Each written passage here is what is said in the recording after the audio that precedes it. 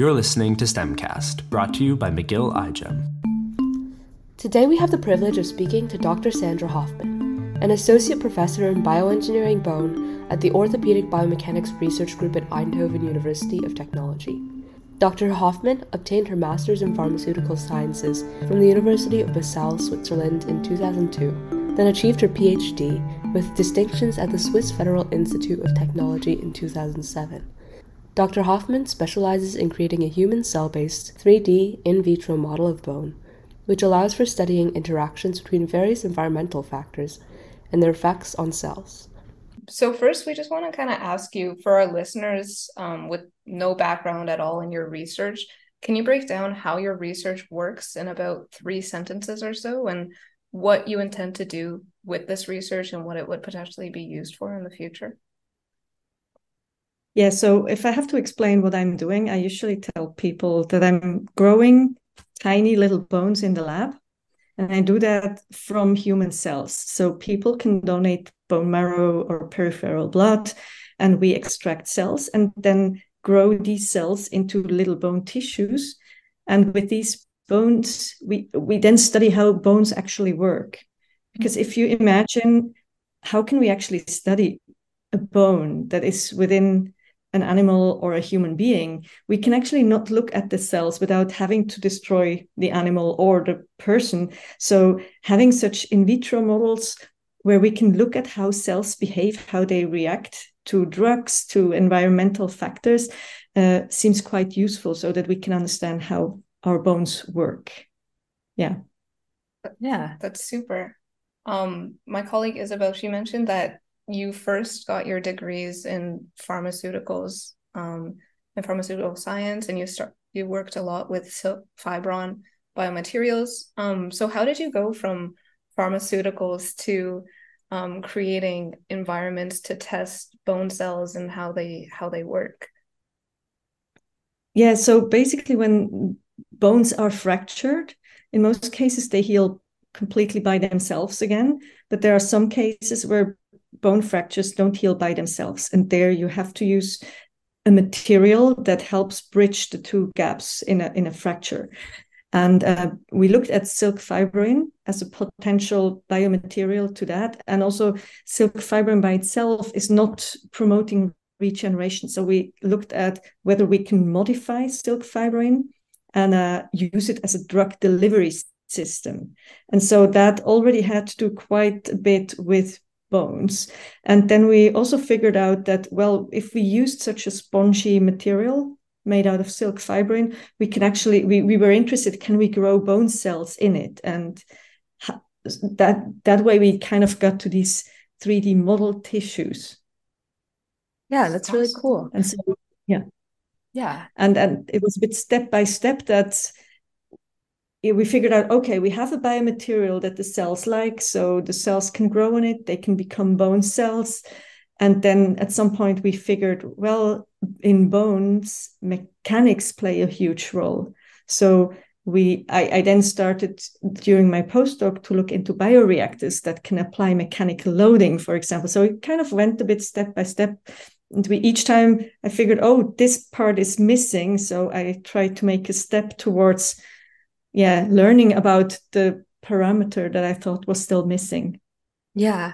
And that's really important because I think with bones, especially, there are a lot of external factors that shape the behavior of the cells within them. So if you have a lot of high stresses, a bone can react in certain ways. I know that there are ways that bones react, especially in women, if you have like low estrogen levels, that they become less dense. So stimulating those kinds of things in vitro can help us learn a lot.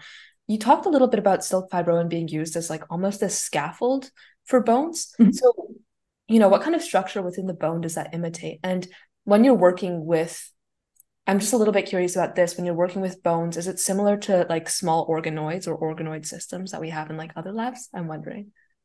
Yeah, all good questions. So the first one, so the silk fibroin is pretty much like a kitchen sponge, the way we use it as a scaffold. So it has a 90% porosity. So most of it is actually air or liquid, and only 10% is silk fibroin.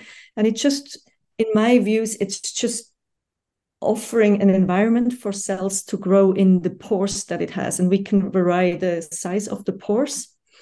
And it does, to some extent, resemble the trabecular bone structure. So inside our long bones at the ends, we have, for example, a lot of trabecular bone, and sometimes these trabecula are even oriented with respect to the mechanical loading that they perceive.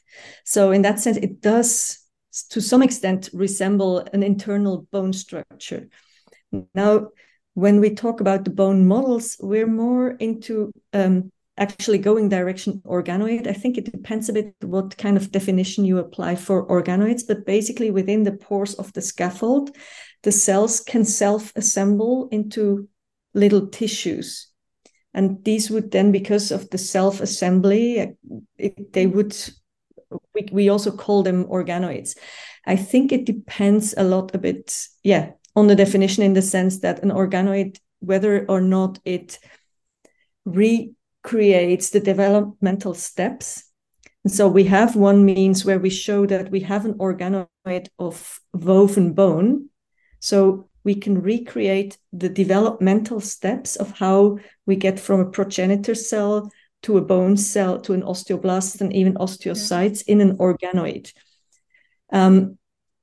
Where we are not yet is organoid for trabecular, like real trabecular bone, or lamellar bone, where we actually have the collagen in the extracellular matrix in an aligned state. So this is something that just hasn't been achieved yet. Yeah. It would be nice to. It would be really nice, right? Because these are such complex structures. And I like know kind of just like some very base things about bone from like my anatomy classes. So for any listeners, just to clear things up, trabecular, correct me if I'm wrong, please, but trabecular is the compact bone that forms on like the outsides, on the plates. It's kind of the casing. And then lamellar bone, I believe, is the spongy section. No, it's the other way around. It's the other way around. Oh, I'm sorry. Yeah. Okay, yeah. The outside is the lamellar bone. It's cortical bone and lamellar bone, because the collagen fibers are aligned in lamella. And inside it's the trabecular bone that is a bit spongy, like, I'm a little rusty on that. That's fine. Don't worry. That's what I'm here for. So I think we'll go more into your research questions later, but we're just going to ask you a little bit about your job and your research. Yeah. So, like, a lot of this research is really important. You know, in some of your articles, it's mentioned that a lot of this research is used to study kind of the external effects that the environment can have on bone, how aging can have on bone. Where do you see this being applied, and how do you stay motivated in your job to like keep researching bone and the effects that other things have on it? Yeah, I have a number of reasons why I like this field, and I'm still curious, because I think there's such a lot of things that we don't understand yet. And there are also quite some bone diseases. And I mean, osteoporosis is the most well-known and most common. And even there, we don't have a good sense of how to stop it. Well, we can stop the disease progression, but we cannot really turn it around, because we don't understand these processes. We know it's because of estrogen depletion. You can have osteoporosis in elderly women, but somehow we cannot turn it around. So, and another factor that I think is quite interesting to me is, for example, that I hope by using these in vitro models, we can hopefully at least reduce a number of animal experiments where we usually have to look at things in animals. And hopefully we can do that in human cells, and ideally even personalized, like because people react differently. We know osteoporosis can have different reasons. It's different in male versus female. So if we could have some individual cells and then see what is the best treatment option for such a person. And also, we still don't know a lot about the underlying molecular and cellular mechanisms in many of the diseases that are present in bone. And I would say, well, osteoporosis is already pretty bad, but there are some bone diseases that are really affecting the quality of life of those that are affected by them tremendously. And in most of these diseases, it's even more complicated to actually have even an animal model to study the disease, which is why so few people are doing research in that direction. So I hope if our models at some point are good enough that we could take cells from these patients and see, well, how well do they react to mechanical stimulation? Would it help them if they exercise, for example? Can we see that in our model and give them advice how to behave or how to eat or what kind of drugs to take? That's excellent. Yeah. Go ahead. That's research-wise, but also, of course, my job actually has kind of very nice parts. So, for example, I do supervise students, and I think that's another thing that I really like is that, well, it's always for a certain amount of time, but for a certain amount of time, you're actually at the side of be it bachelor student, master student, Ph.D. student, postdoc. They're all in different states of their life. They have different goals. For some, it might be to pass. For others, it might be to decide what they want to do in their next career step. And you're kind of a mentor at their side, and you can help them or support them in showing up what their options are, helping them find out what they're good at and what they like to do. So I think that's also something that it took me a way to realize that this is part of my job, but it's actually one of my favorite parts of the job that I'm doing right now. And I also like to think about my next grant proposal. So like developing ideas, what would be worth studying next. And so it's something that I really like to do. I often have not enough time with thoroughly, but it's something that I like to do. That's excellent. And so kind of just like continuing off that, like currently, I guess you're working on your research and you're also working with your students. So if you were to like go through your day as a researcher, could you explain like what you think your most important skills are to have as a researcher and also as a mentor, as a grant proposer, and all these different kind of like jobs that you're handling? Yeah, good question. I think, curiosity, empathy towards people, I would say, and also just critical thinking. And in the sense I feel like sometimes I pretend to my student that I'm stupid and ask them questions so that they learn how to justify why they're doing things. Yeah. So I sometimes they look at me and are a bit like, does she really not know that? But it's not that I don't know, but I want them to explain it to me, because I think communication and explaining something to someone helps also in the understanding. There are also parts of my job, obviously, that I don't like as much. We have many, meetings, administrative things. I basically work mostly on my computer these days. So, but I do like most of personal interaction. And I think the greatest things are when my students actually come to my office and are like, I just saw this in the lab. This was a result that I got. And I'm like, it's so cool that you actually share that with me, and not just in a month from now when we have our next meeting scheduled or something. So seeing this excitement about something that finally worked out, that's, something very cool. Yeah, it must be really rewarding to be in this position of being an educator in the lab, but also an innovator, where you're discovering, what do I want to do with my projects and how can I pass this knowledge and this passion for other things along to other students. So it's really admirable that you're doing something like this, and that you take so much pride and joy, I think, out of just the way you talk about it, out of like, educating other students or undergrads or postgrads. So that's really nice to hear. Thanks. I must admit, this did not come to me naturally. I think when I got my first faculty position, I knew, I was supposed to bring in money to write grants. So I was behind the computer typing all day, thinking about what my next grant proposal could be. And I have this open door policy that when my door's open, people can actually come in and have a chat and whatever. And my door is, when I'm not in a meeting, it's basically always open. But at the beginning, at some point, I realized that I always felt like, someone else is at the door and they want to talk to me. And I felt interrupted because I was also a lot in my thoughts.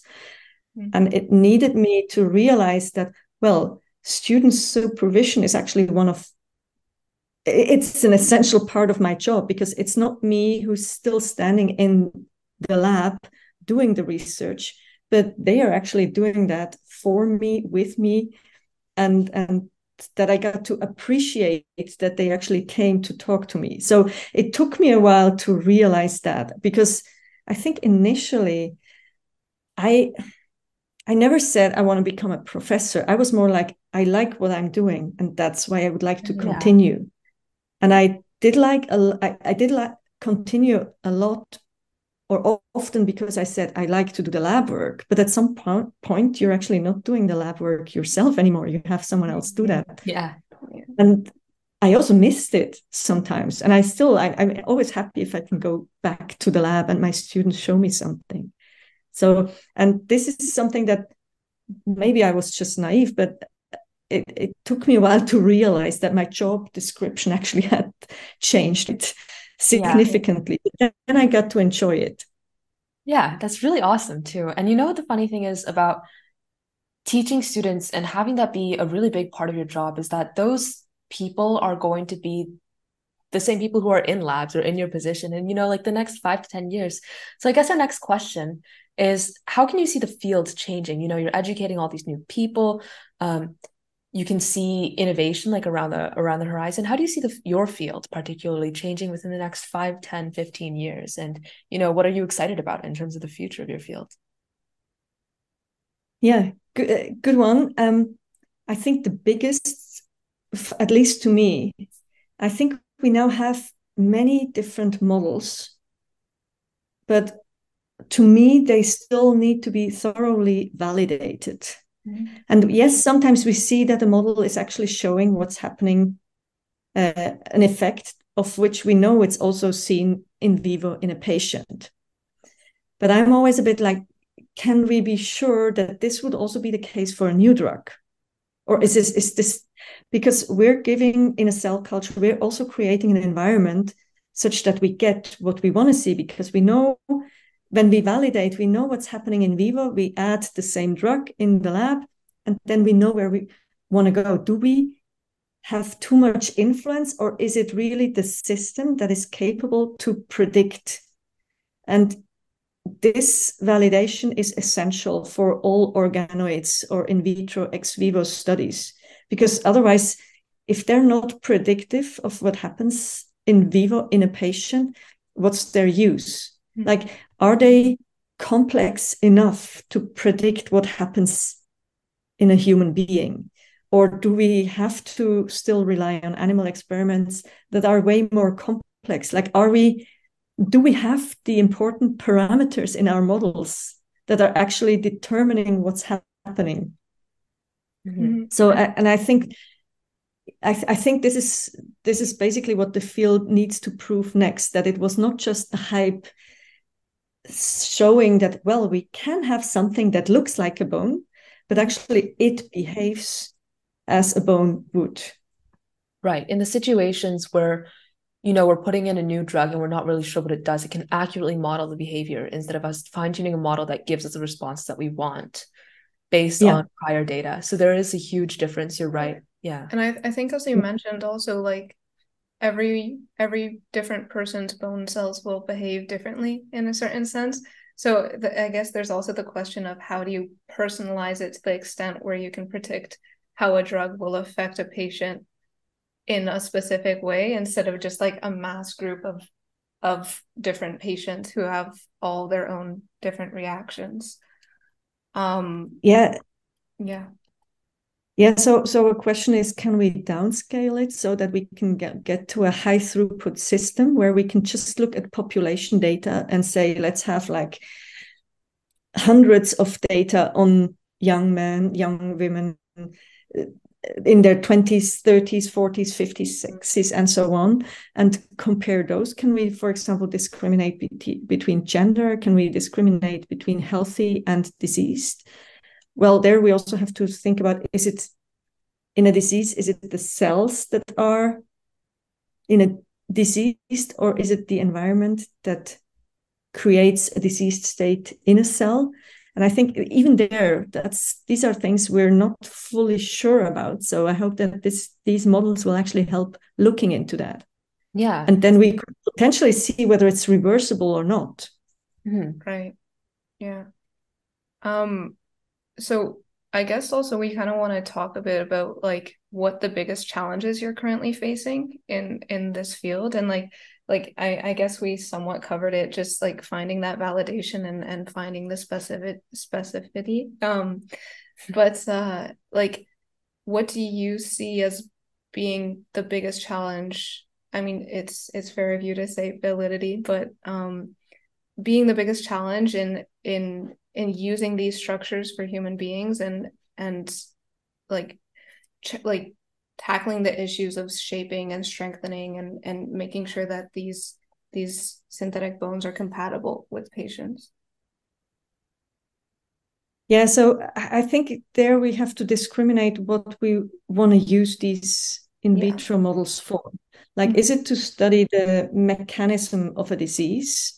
Or is it that we want to use them to test drugs? And if it comes to validation, it's kind of like the way I see we can validate is, so we can either look at a known drug effect and see whether we can recreate this in the lab, or we can use a new drug, test it in our model, and then test it in an animal, for example. Right. But then I'm also like, one justification why we say we need in vitro models is because animal models are actually not that good representatives of the human body. And then we compare it again to results that we obtain in an animal. So it's a bit, so basically for something that is completely new, this question on how can we be sure? When are we feeling safe enough to say it's fine to now put it into a patient? Yeah. Mm-hmm. And so I think the models that we have, they probably help with the underlying disease mechanism or the acting of the drug. But that's why I also say we can at best reduce animal experiments. But for example, to look at side effects of a new drug, for that we probably still need animal experiments where we need to see, does it have an effect on the liver? How is a drug metabolized in the human body? Well, either we can do that at some point in a variety of in vitro models that we can run next to each other or in parallel, or then we still probably have to perform certain safety animal experiments at least. Yeah, for sure. And one thing, I'm just going to follow up on this a little bit. I think when you're talking about data sets, you know what we use and how we validate which data we draw from, how we segment certain aspects of the human populations. We say, oh, we're going to look specifically at how this disease affects women, or we're going to look at how this disease affects people in the general population, or we're going to look at animals. All kinds of data that you use will at least invariably introduce some kind of skew in it, right? So, I think animal models are not always good representations of human models because our bones behave very differently. So if you look at the bones of a bird, they're definitely not at all like ours. Yeah. But when we're looking at trying to get the most accurate sets of data possible, what are some strategies that you implement, or what are some things that you consider when you're analyzing and when you're looking at what to compare your models to? Sorry. So what we try to have in our models is some kind of a modularity. So basically, I mean, one advantage as well as disadvantage of in vitro models is that they are less complex than the real situation. But it also means that they help us better to find which parameters have the biggest influence on the system. And I think in that way, we can try to see, to find out those parameters, to separate them from all the possibilities that are there. And for example, if we see that, or as we know, mechanical stimulation has a big influence on how bones behave, then basically we can add that as a module to say, well, then we do need mechanical stimulation also in our in vitro models. And the good thing is that you can do this in a rather controlled way.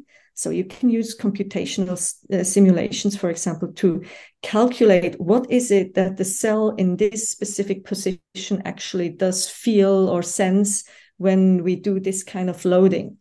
So we can do this in a very controlled way compared to the human organism, but we can then, of course, extrapolate. And then we can hopefully look at these parameters that have the biggest influence in a more complex system. Yeah, sorry, this is really interesting to me. I have two follow-up questions, and then I'll let Megan take her question. I've been putting her off for a while. Okay, so one of the questions is, this is a fun one, I think. One thing I remember I watched probably when I was a kid on YouTube was that they were thinking many years ago that they could, someone irreversibly damages their bone in some kind of accident, and it's not sufficient to have a cast. They need like some kind of replacement or some kind of replacement tissue. And what they talked about in this video is that they were thinking about how to make artificial bones by like creating casts of the patients, or by looking at like MRIs and then putting the bones in some kind of like bioreactor or shaker to induce those mechanical stresses. Where we are right now, and then where we are to the day where we're like making bones for people out of bioreactors, how far do you think we are from that day? And like, what are the biggest challenges that come? What are some of the biggest hurdles? What are some of the biggest what ifs, or the biggest steps that we have to take in that pathway?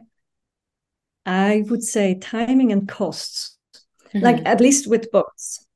And with costs, I mean also what is it worth to the society to pay? Because especially with bones, if you have a huge fracture, let's say half of your leg is actually damaged, still there are options to fix also with metal implants, etc. They might not be optimal for the patient, but the patient will continue to live, and with some quality of life. The bone field is different in that sense from, let's say, the heart field, where you actually know if this cannot be saved, then the patient is dead. So basically we have to, as a society, also to think about like, what is it worth us to pay for a regrown leg once we would be able to achieve that? We're very far away from that, but if we were able, the costs would be very high. So would we be willing to pay that just that someone doesn't, for example, need a wheelchair? Right. And that's also, or an artificial joint leg, etc. So there are alternatives that are pretty good. And I think another thing is also the timing. It's basically, if, let's say you have a big motorcycle accident, well, you cannot wait for someone to regrow a big piece of bone in the lab. Yeah. Even if we were able to do that, it's not something you plan ahead. Maybe with cancer, where you need to take away cancerous tissue that needs to be replaced. So I believe when we talk about regeneration, what we need is a smart biomaterial. It's a biomaterial that you can basically take off the shelf and implant it into the patient. And it's smart in the sense that it can tell the cells of the patient that are there what to do with the biomaterial, like how to grow in it and produce new bone, for example. So it needs to be an instructive material. And my dream, ideally, is that it takes into account whether we're having a patient that is 20 years young, healthy, or someone who's 80 years heavy smoker and who does not have a high regenerative capacity. And maybe we need two different materials for the different patients to instruct their cells. So that's more what I believe for fracture healing is also an approach that we can hopefully pay for, because having a material that you can take off the shelf, or in my view, maybe 3D print, I think that these are options that I consider, achievable. Achievable and also accessible too, right? Like if we're making bones in the lab, that's probably going to be very expensive, and it's going to be the wealthiest of people who can get access to treatments like that. So you're right, a biomaterial is a lot more versatile. Right, Megan? We can dream about that, but it's not so reasonable now. Do you see silk fibroin maybe playing a part in that as that biomaterial? Because already you're using the pores as like a way to grow stem cells. So is there a way that you can, I guess, prepare it so that it, instead of growing stem cells, is kind of it kind of like almost forms like a bridge, or like you're using it now as a scaffold for the bone cells in a patient to grow over and to continue growing with? I don't know. I can imagine that it could work, but for that we need to know the exact cues that the body needs, so that we could modify the material such that it has these cues. Because silk fibrin by itself is not very, it doesn't have the same mechanical properties as bone, so it's not supportive because it's acting like a sponge. It does not differentiate the cells by itself, so it's not osteoinductive, but we can modify it to become osteoinductive. So it is one of many. Somehow I hope that we're still getting, like, it's a protein similar to the main extracellular matrix protein in bone, so similar to collagen. It has some advantages over collagen, but it would be even nicer if we could have aligned collagen 3D printed with the right mechanical properties. So the closer to real bone, the better, I think. But if we're not able to do it with the collagen, then, well, silk is an option. But I believe in people that do material science, that they can still do better. Yeah. And you're trying to integrate these, bone-like structures and these signals. So like one thing that we looked at when we were doing a little bit of background research is you're thinking about RGD sequences and motifs. And I believe that's for integrins, right? Correct me if I'm wrong. Yes. But it's for integrins and the formation of, junctional complexes and the alignment of collagens and other things like that. So, what kinds of cellular markers are you looking at? How are you looking to make this more reflective of the collagen and the ECM that we have with bones right now?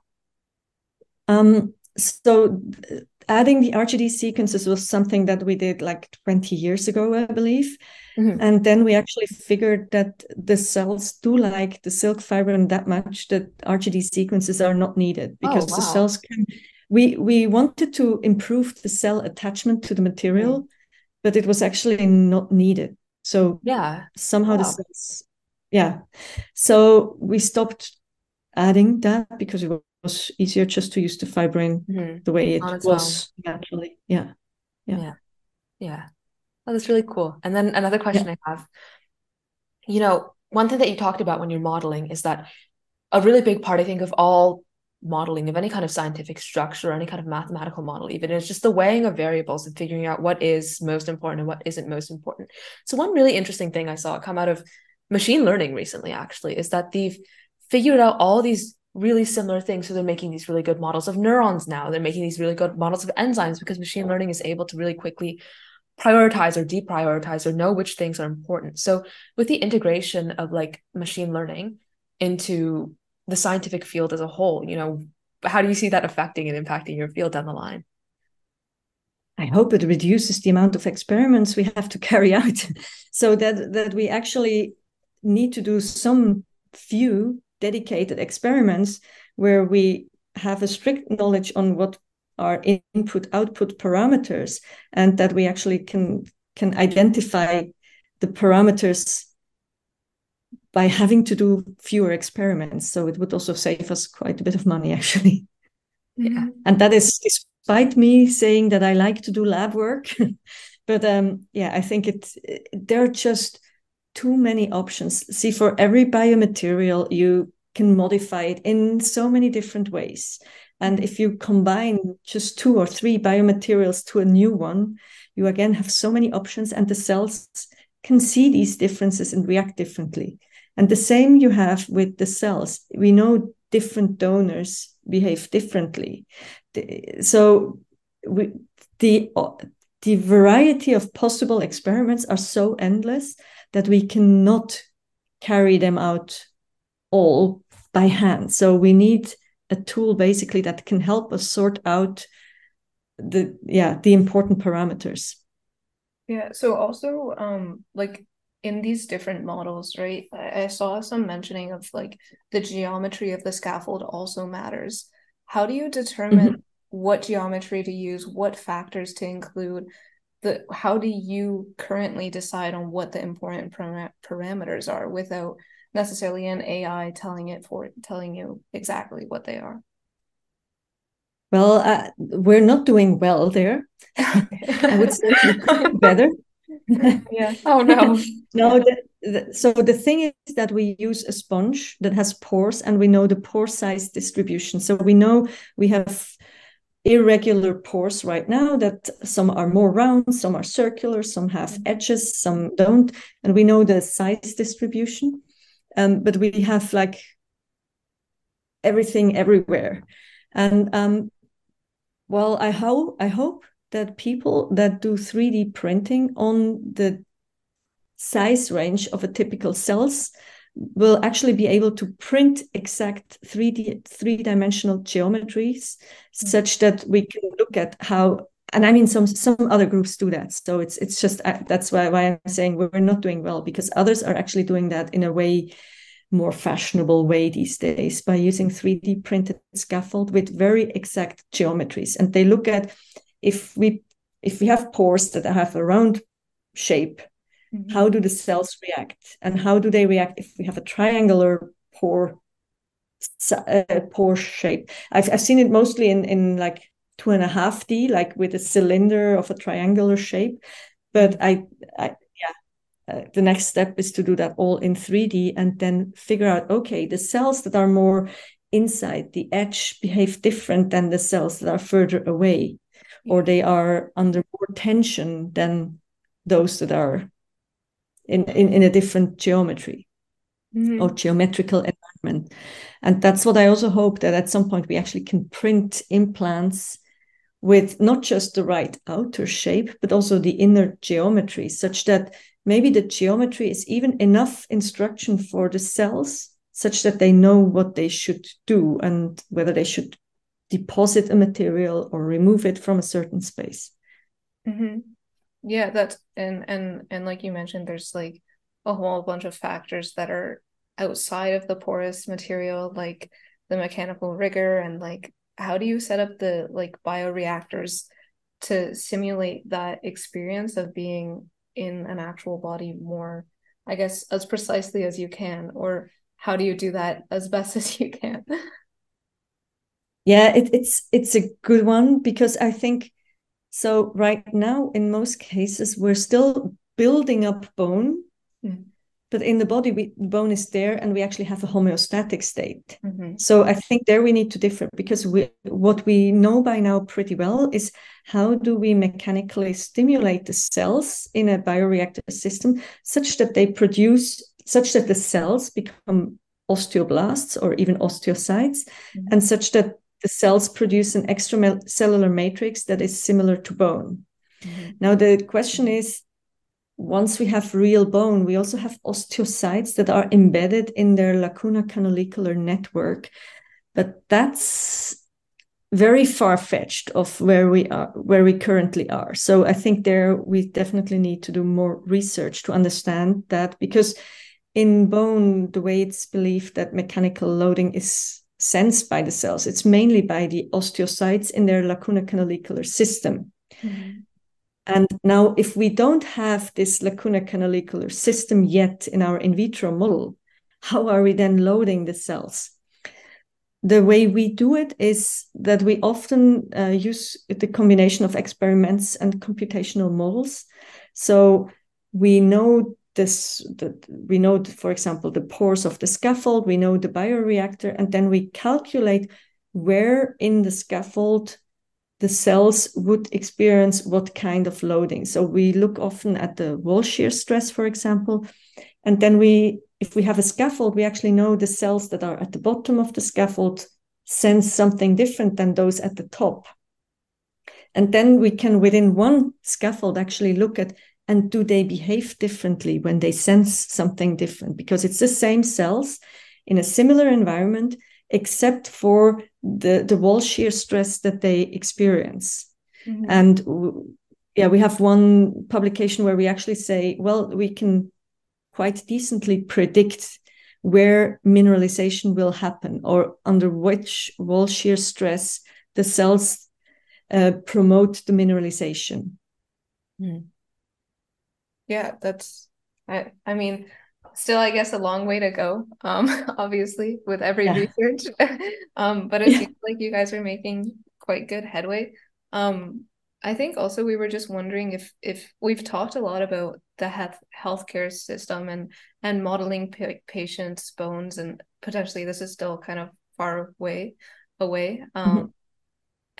Do you see this technology maybe being used outside of the tech field, or the health tech field? Like, are there potentially, like, I don't know, I'm just thinking of industrial, potentially industrial, like if you're using bone scaffold for building this, and it's potentially a more organic substitute instead of like concrete, or I don't know if you see any future there, or any other applications outside of using it to model disease. Yeah, I think it depends a lot on what we want to use it for, because we have a variety of models, right? We have the models where we try to imitate just bone physiology, so bones in its healthy state. How do the cells really interact with each other, and can we recreate that in the lab?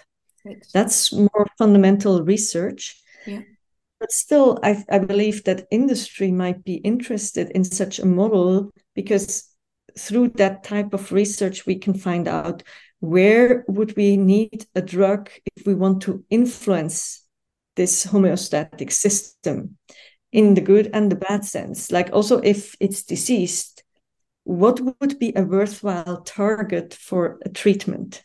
So I think in that sense, industry might be interested in such a model once they know it's really representative of the in vivo situation. Yeah, for drug development and R&D. Mm-hmm. Yes. Yeah. And yeah, of course, the smaller and high throughput, the more interesting it becomes, because it's also cheaper if we can run more samples. I think the biggest issue is like rare diseases, because that's not something where industry can get a lot of money out. Mm-hmm. Let's be honest, if you only have very few patients that will profit from it, it's a lot of costs that go into R&D, and that's mostly going to stay probably with close to universities and spin-offs, just because they can acquire funding for rare diseases. Mm-hmm. And then, well, the regenerative field, well, there is certainly a need of such implant materials. Mm-hmm. So there, I also see a potential use. But again, it comes back to when we learn how cells behave, what are the parameters that react to the environments that influence their behavior, that can also feed back into the development of an optimal implant material. Mm-hmm. Yeah.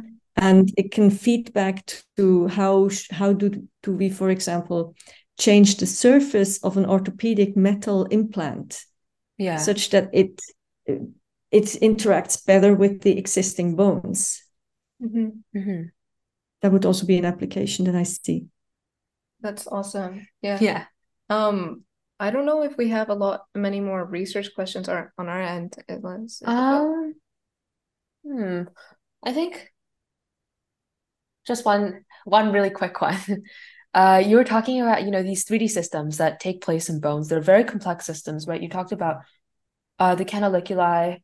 These also, like, this in the lamellar bone, they're like the I forget the name, like the Havrian canals or something, where they have innervation, or they'll have like the perfusion of blood and perfusion of nutrients. So when you're thinking about all this kind of stuff, where are our in vitro models like now, and then how can we move them up to go closer to what bones actually look like?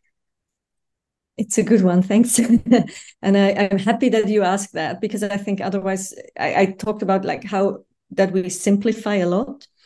When I talk about modularity, we also try to integrate, for example, blood vessel cells when we think it's needed. We don't have to, but we could potentially add them. And another way, and these are another type of models that we're looking at, are ex vivo models, where we basically say, let's take bones from the slaughterhouse, for example, and we drill out small bone cores, trabecular bone cores, and keep them alive in the lab. And this way we actually do preserve a lot of the complexity, and it's all already there. So it's not just that the cells first have to build up the extracellular matrix. It's already there from the beginning. The complexity, it's there, except for, well, of course, you disconnect from innervation, you disconnect from vasculature, but the respective cells are still there. And you can try to keep them alive for a while to study. So what happens if I now add a drug here? And you can do that from like meat production waste material, like bones from the slaughterhouse. And we sometimes also get bones from the hospital when someone gets a new hip joint, for example, and they cut off the femoral heads. Then we can sometimes get these bones and drill out these core bones from humans. Where what we have to keep in mind there is, well, usually they get a new hip for a reason. It's usually there's a skewed sample. Elderly people, they have an underlying disease with their cartilage that they get a new hip. So we're not looking at healthy bone necessarily, but we can increase the complexity that we have. And sometimes we think we do need the complexity over having a very simple in vitro system. Right. Yeah. Super cool stuff. Go ahead. How do you, I'm not sure on the technicalities on keeping these complex systems alive. How do you, like, how long can you keep them alive, and what's involved in keeping these systems running so that you can keep these more accurate measurements? Yeah, so the bone cores, I think people have been able to keep them alive up till roughly 8 weeks. You can improve you can improve their viability by adding, for example, mechanical loading, because by doing so, for example, with perfusion, you will also pump in nutrients, for example, and take away waste products. So it supports the cells. On the other hand, one thing that we have seen is, for example, that the osteoclasts, they are dying pretty quickly in such a system. So if you want to keep bone resorbing cells, then you will have to add them yourself continuously. On the other hand, I think that's also a bit what happens in vivo. Like the osteoclasts are not just always there resorbing. They're actually called by the osteocytes that sense, well, here's too little mechanical load, so this piece of bone is probably not needed anymore. So they call monocytes to a specific site and tell them, here, this piece of bone can be resorbed, or we have a microfracture here, this piece of bone needs to be resorbed and replaced by a new bone. So they're not constantly there. So I think in vivo also you get new monocytes through the blood, and in vitro we have to mimic that by adding new monocytes so that they can become osteoclasts when the other cells are actually signaling that they are needed. Awesome. Yeah, I think it's like just how our technology is evolving so quickly. It's all very exciting for us, especially with the fields we're in. Yeah. Yeah, and I mean, I kind of want to get back to, just to wrap up the episode, I want to get back to your mention on how you're constantly involved with students, and you're often seen as a mentor. What do you wish you knew about your field when you were an undergrad, and what do you wish? I mean, a lot of people like ourselves listening to this podcast are undergrads looking to go into sciences and looking to go into STEM more broadly. And they're exploring themselves and figuring out how they're going to get to where they want to be and realize their goals, and even just trying to figure out what their goals are. What do you often give as advice to your students that are in the same position? I find this an extremely hard question. Yeah. And I think my advice would be to just collect advice from many people and figure out what resonates most with you, because we all have our opinions and our experiences and our preferences, and they might not be the same. I think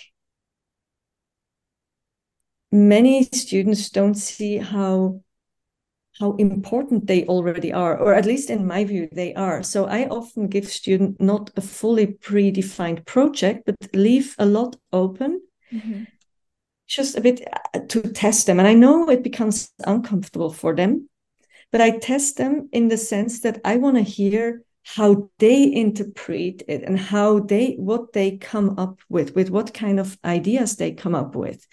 And this is not necessarily to show them that they are stupid or that they don't know a lot, but it's more because I have my ideas, my thoughts, and it's very hard to go outside that.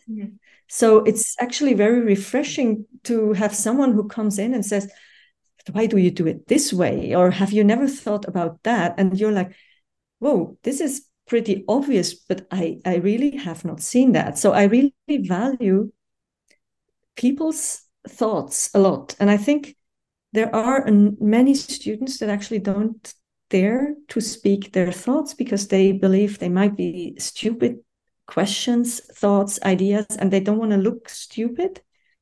Whereas I think these thoughts are very, very valuable. And it's the same that we do. Just because you have a title in front of your name, you look at things from a specific point of view, but your point of view is not the only one that counts, and it's not necessarily the right one. It's so. But I think it's very, very hard to believe that you have so much value, actually. Yeah. I think the most important thing, it's so important to get perspectives from other people and to see what other people are doing and be open to new modes of thinking, which is why we are so grateful to talk to you on this podcast and, hear from you also. So we do have to go. There is something at 1, but I wanted to say thank you so much for being here. This conversation was amazing and I really enjoyed it. I hope you did too. I learned a lot today as well. So it was truly amazing.